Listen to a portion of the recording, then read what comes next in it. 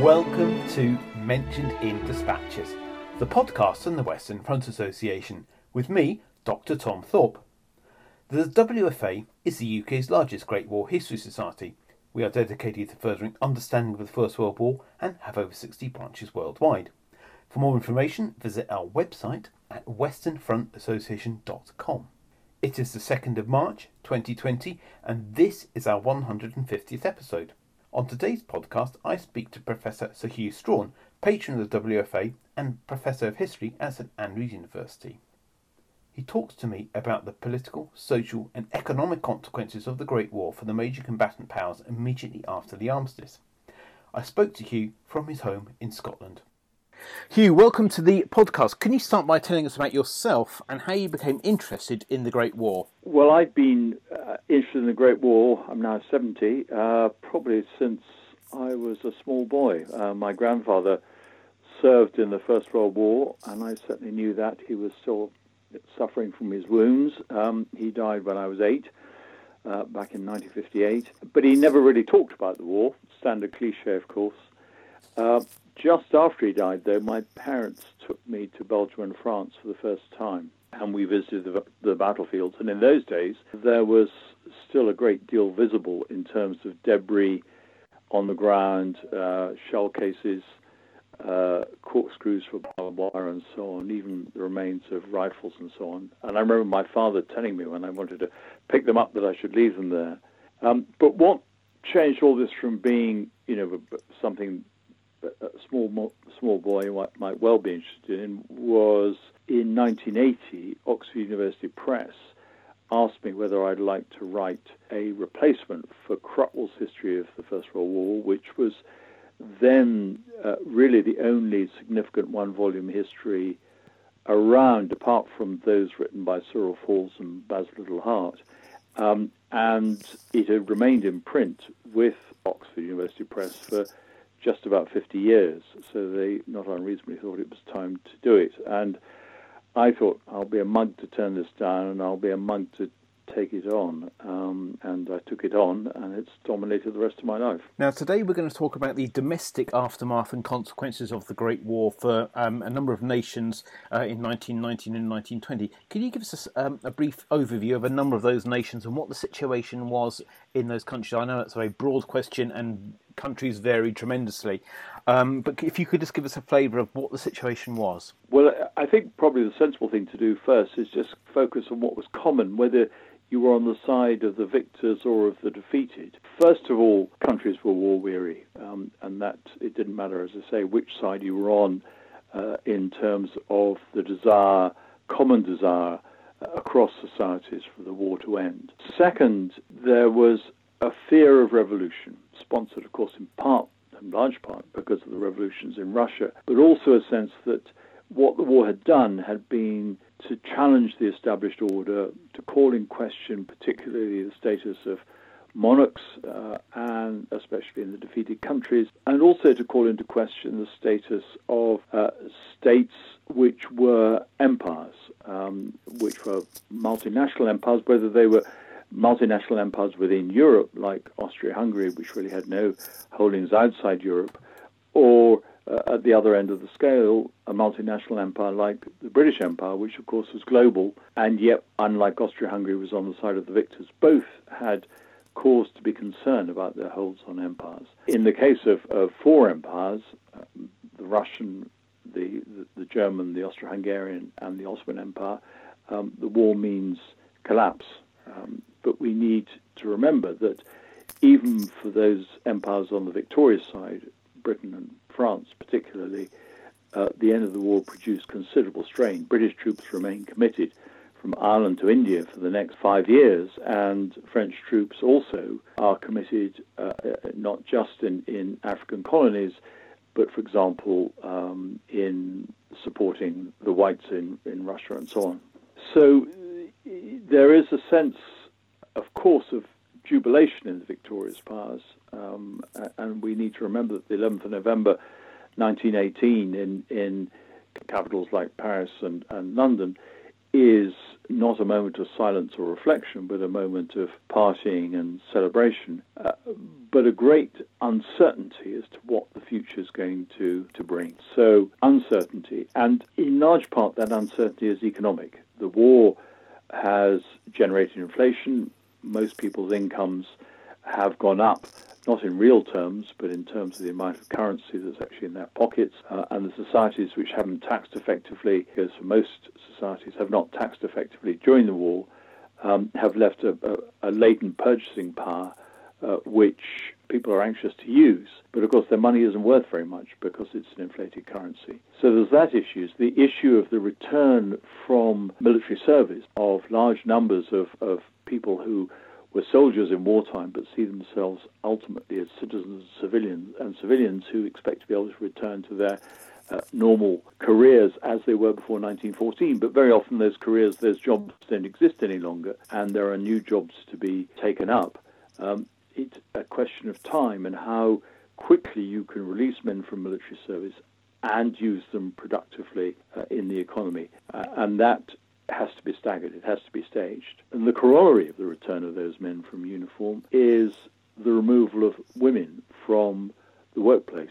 The First World War is sort of double whammy for female employment. We often exaggerate the degree to which the First World War brought women into employment. What it really did in most European societies was cause them to change their employment. So, for example, a great many will be in domestic service in 1914. Very few would be in 1918. They would have moved into things like munitions production or other forms of public service. And it's their jobs that are now vulnerable. They don't necessarily want to go back to domestic service, but at the same time, the munitions industries are contracting, and those who are in employments which men might take up are going to find themselves under pressure to go, so that the men can be absorbed when they return from the armed forces. So there's a great deal of economic volatility and uncertainty, and nobody knows in 1918 quite how that's going to turn out. So what's the situation by the early mid-1920s in some of these countries? How have these sort of internal issues that the war's created played out? Well,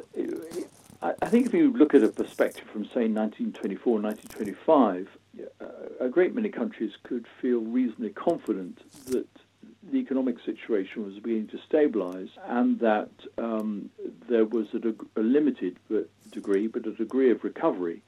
Germany, of course, have gone through hyperinflation in the immediate aftermath of the war. It's, broadly speaking, come through that after 1923. There is, as I say, some cautious optimism. It's the slump when it comes in 1929, the depression, that really knocks people back and takes them in many respects back to the situation that they were in 1919, the feeling that they've struggled to rebuild their civilian peacetime lives, and it simply hasn't worked. The other thing that has caused a massive difference is simply what has happened to the map of Europe as a result of the peace settlements.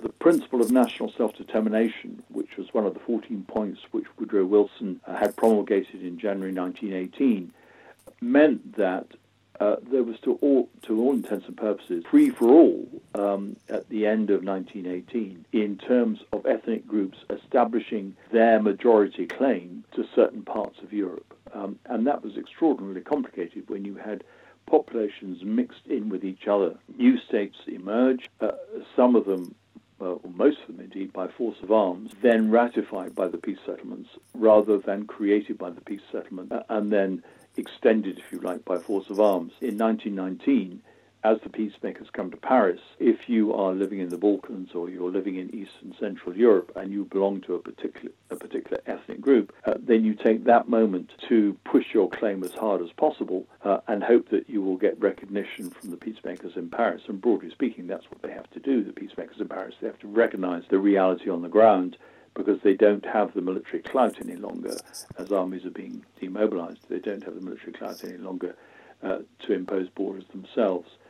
So 1919 to 23 sees a lot of fighting across Eastern and Central Europe, and from the Baltic to the Balkans. One calculation is that 4 million more people are killed in that period of time. So in other words, the equivalent of half the numbers killed in the years 1914 to 18 in the armed forces that fight the First World War. And it's continues to be, for many countries, a period of violence and uncertainty. Again, that has begun to stabilize. By the last of the peace treaties is signed in 1923, the Treaty of Lausanne, the one that recognizes the Turkish Republic, a case of defeat, in the case of the Ottoman Empire being defeat being turned into victory. And there is a hope that now what you have managed to do is to create a more stable order. But there is still a great deal of ethnic intermingling. I mean, the new Polish state, for example, which has had to fight to establish its frontiers,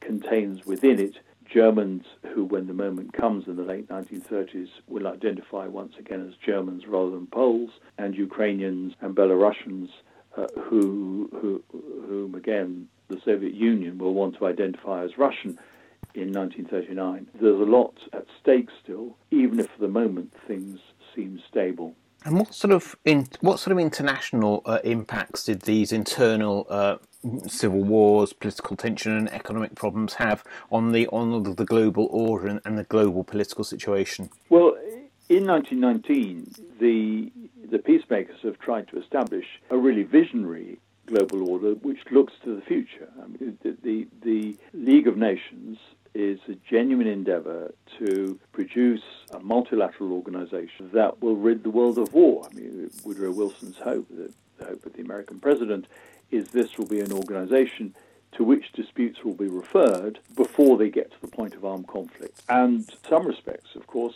we should, although we now see that ambition as a failure, we need also to recognize how powerful its pull has been, because the United Nations, when it set up after the Second World War, is still vested with very similar attributes. It has the additional sanction of armed force if need be, and it reserves the right to use war in cases of self-defense. So it recognizes that what happened in 1919 is unduly idealistic, but there is a vision for a future order, a vision which in Woodrow Wilson's case should be based on democratic states. It's not entirely, of course, but that was his original hope. The story of American development as a democracy could be a story repeated elsewhere. And in many respects, this is an alternative to the international order which had been created after 1815, after the last great war in Europe, the Napoleonic Wars. Then the global order rested very largely on two instruments. One was the Congress system, the idea that the great powers would meet if there were a dispute and resolve it. And as late as 1914, Edward Grey, the British Foreign Secretary, had summed up that vision as a way of coping with international crises. But it had fallen into comparative disuse by 1914. And the second presumption within the old international order was that a balance of power would produce an equilibrium which would make for peace. In other words, if one country became overmighty, as Napoleonic France had become, or as sometimes Germany was to become in the early 20th century, then other countries would gang up against that power and keep it in comparative subordination, prevent it becoming dominant, and so keep a balance within Europe. Woodrow Wilson had expressly rejected that, saying, look, this didn't prevent war in 1914. We need something that is more transparent and something that has a proper regulatory mechanism. And that's what the League of Nations promises. Until the early 1930s, the optimists might think it's working. The United States, of course, failed to join because when Woodrow Wilson returned to the United States, they wouldn't ratify what was effectively a blow to the United States' sovereign power. It's handing a degree of state authority over to a multilateral organization. But for the rest of the world, it seemed as though that might hold. But in the early 1930s, two powers in particular, both of them victors in 1919, Japan and Italy, lead the way in undermining the authority of the League.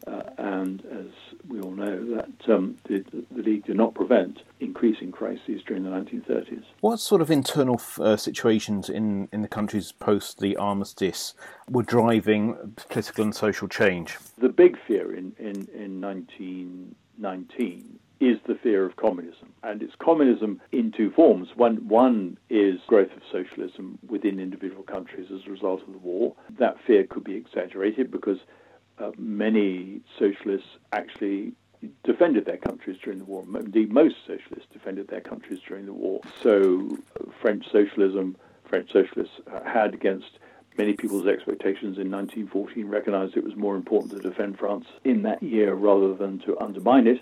And similarly, German socialists, the German Socialist Party was the largest socialist party in the world in 1914, had also, the majority of them, voted for war credits in 1914. But what those socialists expect with the end of the war is that there will be a reward. There will be political and social reform as the quid pro quo for their commitment to the national war effort.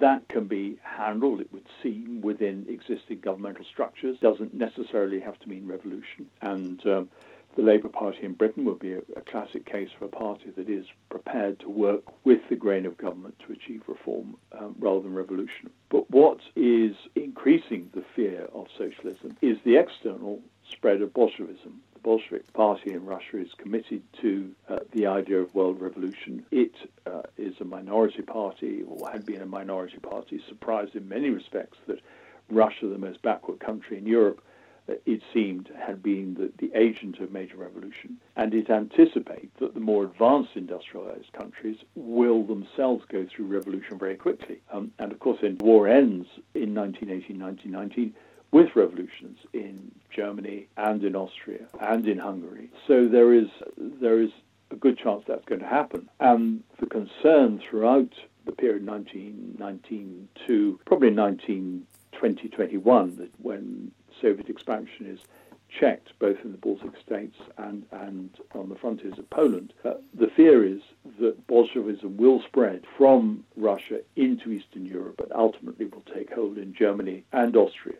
And if that's the case, then in many people's eyes there's no knowing where it will be held. So Bolshevism and socialism are seen together and are seen together as a threat to the existing order. And then, of course, something that's much less obvious, perhaps in 1919, 1920, but it will seem increasingly the threat by the 1930s, is the rise of fascism. In the early 1920s, there's only one country that becomes fully fascist, and that is Italy, through Mussolini's seizure of power. But this is a movement that has grown from the trenches, uses much of the vocabulary of frontline soldiering, embodies many of the aspects of militarism which a prolonged war has inflicted on otherwise civic and civilian population. What about the rise of sort of ideas of nationalism and national independence? Are they major issues in countries in Europe during the sort of immediate post-war period? Yes, nationalism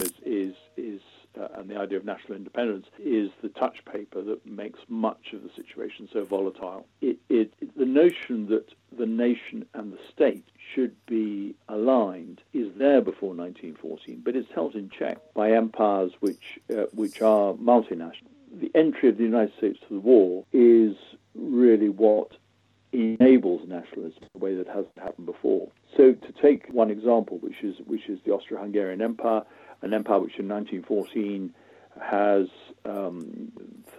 13 or 14 different national groupings, each with their own languages and cultures, and which tries, as all the multinational empires largely try to do, to make a virtue of multinationality, saying that this is an example of how a civilized society can behave. Initially, during the course of the war, Austria-Hungary's opponents, Britain and France specifically, are reluctant to exploit those national divisions. There are groups, particularly in London, who want to agitate for the independence of national groupings within the Austro-Hungarian Empire.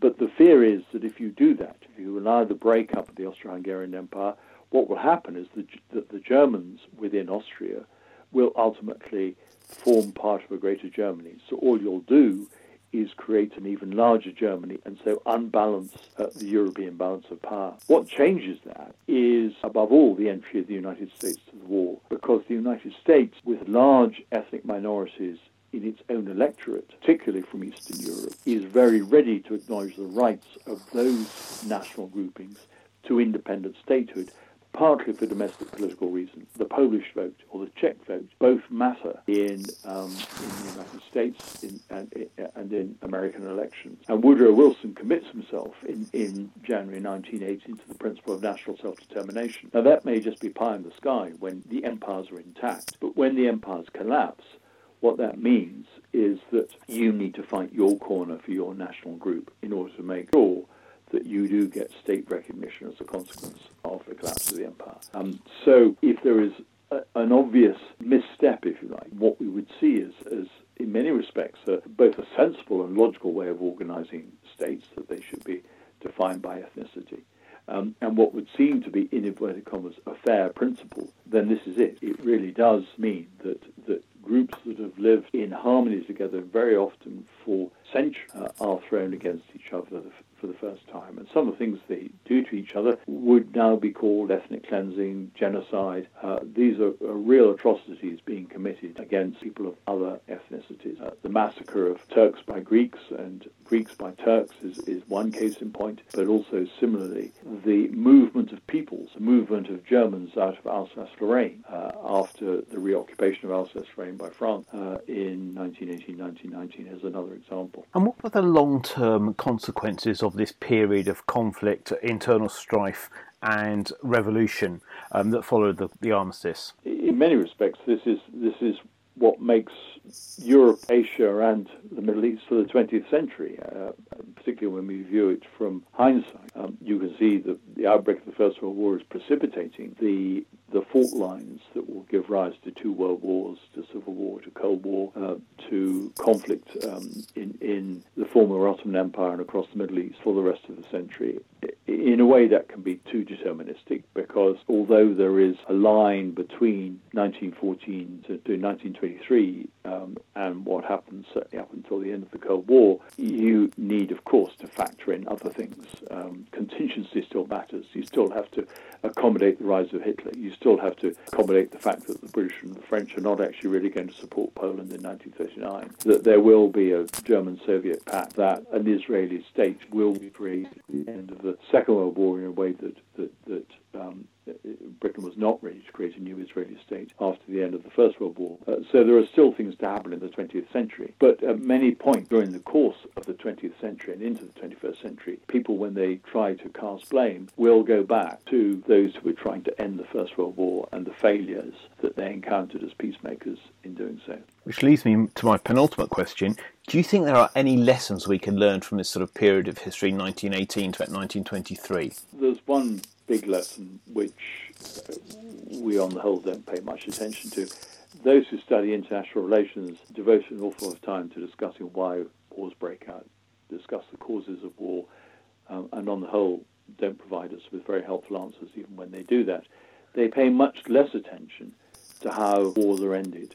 It's a sad truth. It seems to be much easier to go to war than to end a war. It seems to be much easier to make war than to make peace. And the First World War is a classic illustration of that point. It takes just about as long to make the peace, even in the short term, that is the years 1919 to 1923, as it did to fight the First World War. And even then, the job is not done. Because what war of that scale and intensity does is two things. I mean, first of all, it leaves a legacy of animosity and hatred. Once you've started killing people, it's quite hard to forgive and forget. And secondly, the scale of the war generates ambition. The scale of the loss generates ambition. How can you possibly engage in something as significant as the First World War without seeing a demonstrable return? And for many people, there is no demonstrable return. So there's a sense of frustration, a sense of disillusionment, and that is something which has to work its way through during the course of the century. And finally, Hugh, where can people learn more about your work? Well, I've written far too much. I've written a short history of the First World War. I'm still writing my big history of the First World War, the book I undertook in 1980. On these issues specifically, I've just done a series of podcasts with Chrome 360 on peacemaking, which tries to a series of 9 podcasts, not yet all released, but which tries to relate what happens in the war to the effort to settle the war and create peace in its aftermath, and to show how some of these solutions have long roots, and equally why some states remain frustrated because they don't get what they want. Hugh, thank you very much for your time. Thank you, Tom. Thanks very much indeed. You have been listening to the Mentioned in Dispatches podcast from the Western Front Association with me, Tom Thorpe. Thank you for all my guests for appearing on this edition. The theme music for this podcast was George Butterworth's The Banks of Green Willow. It was performed by the BBC National Orchestra of Wales, conducted by Krish Russman, and produced by Biz Records. This recording is part of a collection of orchestral works by Butterworth performed by the BBC National Orchestra of Wales and supported by the Western Front Association. This is available from all good record stores under the record code BIS2195. Until next time.